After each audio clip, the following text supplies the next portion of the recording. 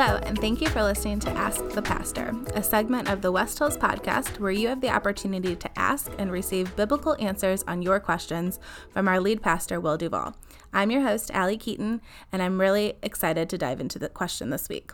This week's question comes to us from Rachel, and she asks, Pastor Will, there are so many different religions in the world. How can we be sure that Christianity is the only true one? Well, thank you for that great question, Rachel. And I want to respond to it in three ways that I think will, respectively, first encourage, second disappoint, and then third, and hopefully finally satisfy Rachel. So first, my encouragement for you, Rachel.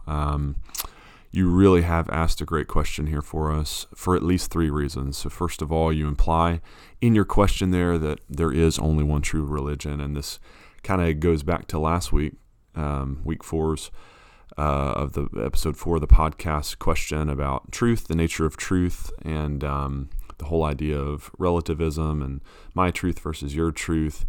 But I think implicit in Rachel's question here is that she understands, she gets that, there is only one true religion. There can be only one true religion.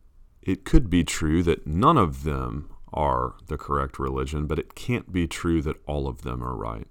So perhaps you've heard the parable, the analogy of the blind men and the elephant told when it comes to the world's various religions. So quick recap, there's 5 or 6 blind men. One of them touches an elephant's trunk and says, oh, it's a snake. One of them touches the elephant's leg, says it's a tree trunk. One of them touches his tail and says it's a paintbrush or whatever, and they go through, and sort of the point of the story is that we all see in part, none of us sees in full. We all have our different pieces of the truth, but it's sort of a apologetic for relativism in a way. We all have our various truths. I think the irony of the parable is that it actually helps point out the fact that there can only be one truth. It is possible that none of us sees fully, and it's possible that none of us is actually describing an elephant, and that Christianity is also wrong, and we just have our small little piece of the bigger puzzle. But it's not possible that we're all right. I mean, the elephant can't be both a tree and an elephant. It can't be an elephant or a snake. It's just an elephant. So the question does then become, as Rachel's asking, can we be sure that we're seeing the full elephant? So we'll get to that. I think the second reason I want to encourage Rachel, though, is that you've asked a great question because you're actually looking around and you're trying to engage with the world around you. I think so many Christians that I encounter seem like they kind of want to bury their heads in the sand and pretend like these other religions just don't exist. If I choose not to engage with them, I think that's really unfortunate, not only because it's not reality. I mean, we live in the most diverse, pluralistic, interconnected, global kind of world that humanity has ever seen, and that causes, I guess, unique challenges to us in our evangelism and our understanding of our own faith. But to me, we've got to look at that as an opportunity. God is bringing the nations to our doorstep. We're connected virtually in ways online that we never have been in history. It's so easy to engage with people and with these other various competing worldviews in a way that we never could before in history. We know about them. We can explore them and encounter them in new ways. But how can we, as Christians, live into our calling to be the light and salt in the world if we pretend like there's no darkness or decay? If we're not willing to open our eyes and see that not everyone has the truth of the gospel, then we're going to be no earthly good to anyone. And so there are believers who walk around and ignore these other competing answers to life's biggest questions. And then there are unbelievers who celebrate them and who proudly sport their coexist bumper stickers, and they love the fact that there are so many different truths out there to choose from. But I think the truth is in the middle, that there's those of us who live in this awkward tension of saying, you know what, I acknowledge that your belief system is different than mine, but I don't agree that it's equally valid. And in fact, I disagree so much so that I actually think that if you studied and prayed about this long enough, God might actually reveal to you the falseness of your religion and the truth of his gospel. It's not just that we disagree, but that I think you need to see the light and be awoken to the truth. Not my truth. This is not about Will's truth. This is not about West Hill's truth, or even Christianity as a denomination or religion or whatever. This is about God's truth. All truth is God's truth. We want people to see the truth of God and his word. And that can leave us as Christians feeling caught in between a rock and a hard place in a society that we live in that is accepting of every perspective except the one that acknowledges his own exclusivity and says, no, these things can't all be right. And it makes us feel like there's no easy options. But Jesus says in Luke 9:26, whoever is ashamed of me and of my words in this age, I'll be ashamed of him in the age to come, when I come again in glory. And so really it should not be a hard decision for us as Christians of whether we're going to stand for Jesus, for his truth or not. We have to do that and just let the chips fall where they may. And that is going to mean that we're going to encounter, quote, persecution, but I use that in scare quotes because I think to tell those in the early church that what we face in our society today is persecution, they would say, man, I'd love to have that kind of persecution. We're not getting killed in America today for the exclusivity of our truth. But we do this in love. We don't beat people over the heads with our Bibles. And that kind of brings me to my third encouragement for Rachel.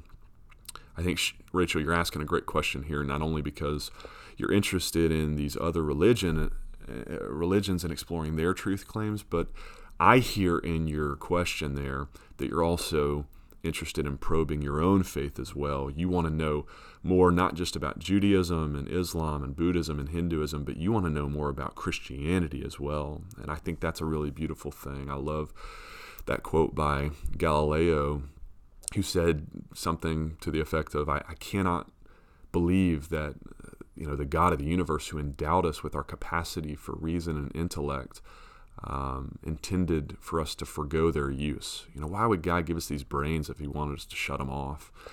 And I'll go further than Galileo, and I'll just not just state the case negatively, but to state it positively and say, I think for me personally, and I hope for you as well, Christian, that you've experienced thinking about our faith can really be an experience of worship for us as believers.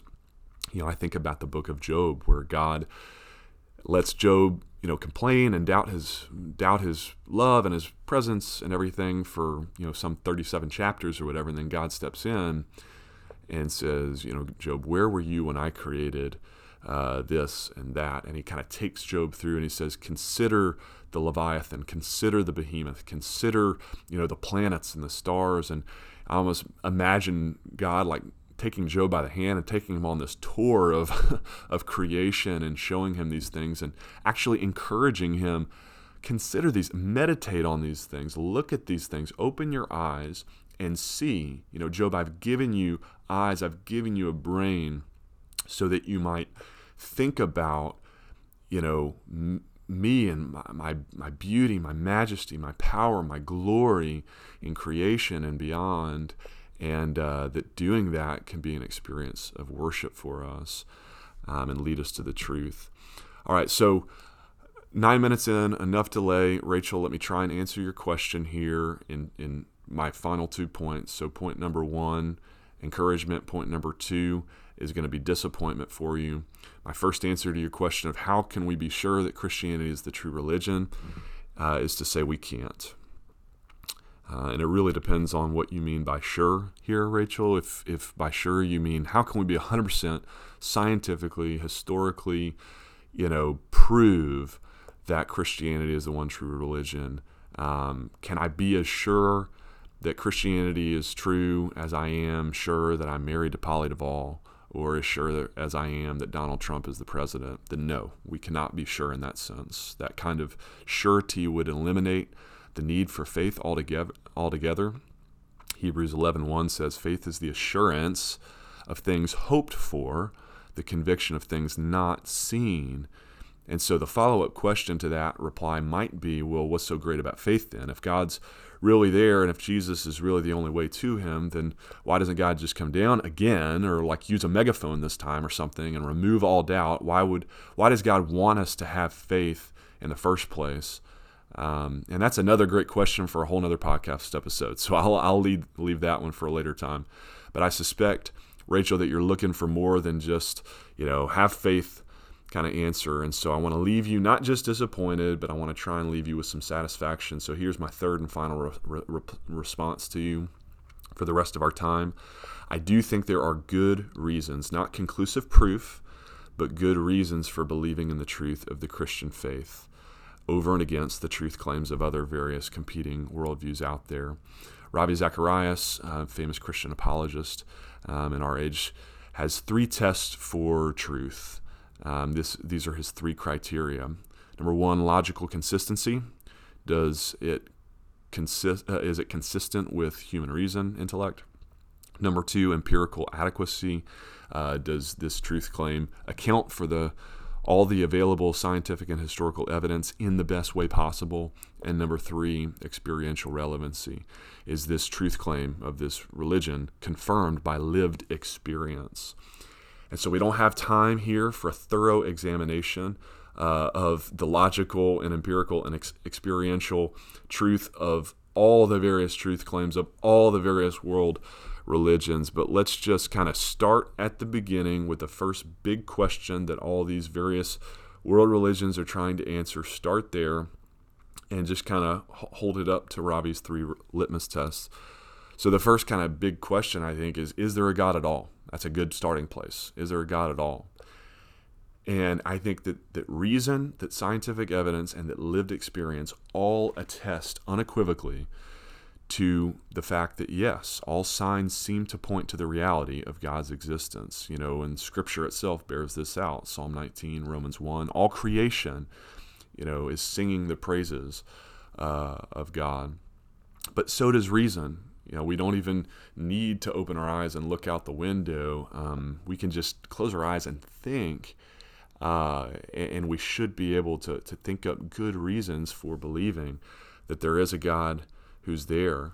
And so I, again, don't have time to detail all of these and run through them, but I'll just list for you 5 good arguments for believing in God. Number 1, the design argument. The obvious order and design that we see in the universe is evidence that demands a verdict, to quote the Josh McDowell book. Number 2, the cosmological argument, the argument from a first cause. Even if the first cause was a big bang, we've, as Christians, need to ask, well, who caused it to bang? Who pulled the trigger or whatever? And so again, I can't go into all the rational and scientific and whatever evidence here, but if you do and you research this on your own, and I can put you in touch with that, Rachel, I think you'll see that there is good, reasonable evidence for believing in the truth of theism, of the fact that there is a God. The moral argument for the existence of God is the strongest argument there is. Not just that you need God in order to be good, but that good and evil don't even exist, don't even make sense as categories. Moral judgments don't even make sense without some absolute standard of truth against which they're judged, and that truth must be God.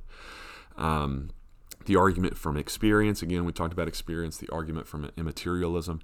And so, again, don't have time to detail, but there are great reasons to believe in God. And in fact, the cosmological argument, if we take it to its natural conclusions, is even strong evidence for the existence of an all-powerful, eternal, personal, caring God as well, which sounds like the God of the Bible to me. But okay, so far we've only ruled out atheists and agnostics and maybe Buddhists because they don't really believe in God either. But then that leaves us with a whole lot of other various camps of theism, of those who do believe in God in one way, shape, form, or fashion. Is there additional evidence for Christianity above the others, Rachel might ask? And as I was thinking about that question and preparing for my response to you, Rachel, this week, I thought, we could take a tour of the other various world religions out there. We could try and address each according to its problems, one by one, point out the things with Hinduism that don't line up with reason and science and experience. Their creation story, Hinduism's explanation of how we got here it just doesn't line up. Point out the problems with Islam from reason and experience. But the more I thought about it, the more I realized that is a lot to sort through, and there's merit in that. I want to encourage you, Rachel, and encourage all our listeners and congregants at West Hills. Explore them. Explore the other worldviews out there, other religions. I sometimes tell the story of this ministry, actually, that I ran at Culver, the boarding school that I came to St. Louis from. One of the first ministries I started there was called Real Talk, and it was really sort of a more open-ended, free-flowing discussion, dialogue of worldviews, and I would do things like invite, atheist teachers in to share their thoughts on things with the students, and one of my fellow Christian sort of co-ministers at Culver confronted me one week about it and said, "Aren't you concerned, like exposing these students to these other religions and other philosophies?" And my response to her was, Jesus said in John 8:32, "You will know the truth, and the truth will set you free." And so I basically said, look, this ministry is not about preaching or teaching specifically. It's about, letting the truth be known, and I'm gonna give these people a platform to put their truths out there, and I'm going to ask them difficult questions about them. And if they have better answers than I do, then, so be it. But I'm not worried about that. I'm not worried about someone else having more truth than Jesus. And so all that to say, we could and should explore these other faiths, if for no other reason than to strengthen our own convictions about the truth of Christianity, as well as to better inform our evangelism and our ability to share the truth with others. But at the end of the day, the only question in this whole discussion that really matters is the question that I foregrounded in my sermon last week on the unforgivable sin, blasphemy against the Holy Spirit. And so I'll just repeat that question here and refer you back to that sermon. What will you do with Jesus of Nazareth? And that is really the question that every Christian, every Muslim, every atheist, everyone in all of history has to, or will one day have to, deal with and answer for themselves. What are you going to do with Jesus? And there really are only those three options that C.S. Lewis laid out for us.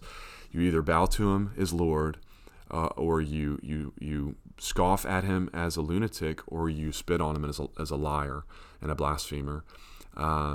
And so for those of us who have answered that question about what we will do with Jesus by unequivocally saying, I will bow to him, I surrender to him, he's my Lord, then the next question for us becomes, and how are you going to live the rest of your life in response to his gospel, the good news of what he's done for you? And as someone who believes that the historical evidence for the death and resurrection of Christ outweighs the other explanations for who Jesus was and what he did and what happened to him after he died, as someone who thinks that the most logical explanation from reason and from history and science, but also from lived experience, as someone who has personally, experientially lived the reality of resurrection, as someone who was a hopeless sinner, doomed and trapped and stuck in a pit of my own sin and despair, and who was grabbed by Jesus and brought out of that and saved and redeemed and rescued and given a new heart and given a new life, a new lease on life. I know for me, the answer to that question of how I'm going to live the rest of my life now is that I'm going to try and live it in wholehearted surrender to him, and submission to him and what he's called me to do. He has called me to be light and salt. He's called me to preach the gospel in all creation. He's called me to make disciples of all nations. And if I believe that that's what he's left me on this earth to do, then I want to live boldly for him as a witness. I don't want to be found to be ashamed of him, even in a world that seems inhospitable to the exclusivity of Jesus' truth claims. And so Ephesians 4:15, I'll leave you with this, tells us to speak the truth in love. My experience is that the church today seems to have much more of a problem with speaking the truth than it does with love. Most of us want to think of ourselves as loving, but friends, let's don't be loving to the detriment of those who we claim to care about. Caring about someone without caring enough to confront them with the truth of Jesus and the loving truth of what he has done for them, of paying for their sins so that they can be with him in heaven and don't have to experience the reality of hell. That is, if we don't love them enough to confront them with that truth, do we love them at all? We don't do it swinging our Bibles at them. But we do it in love with love. And so, Rachel, I just want to end with an encouragement to you. One of the most loving things you can do to start with is to just simply befriend that person who believes differently than you and just ask them, what do you believe about God? And then just start by simply listening. One of the most loving things we can do is to listen to those who believe differently than others. But while you're listening, pray for them and pray for yourself. Pray that the Spirit would give you the words that that person needs when you respond to them, and that the same truth that once set you free might also set them free too. And if God would use you as the vehicle for his truth to reach them with the life-transforming good news of the gospel, then man, there is no greater privilege and joy than that in all the world.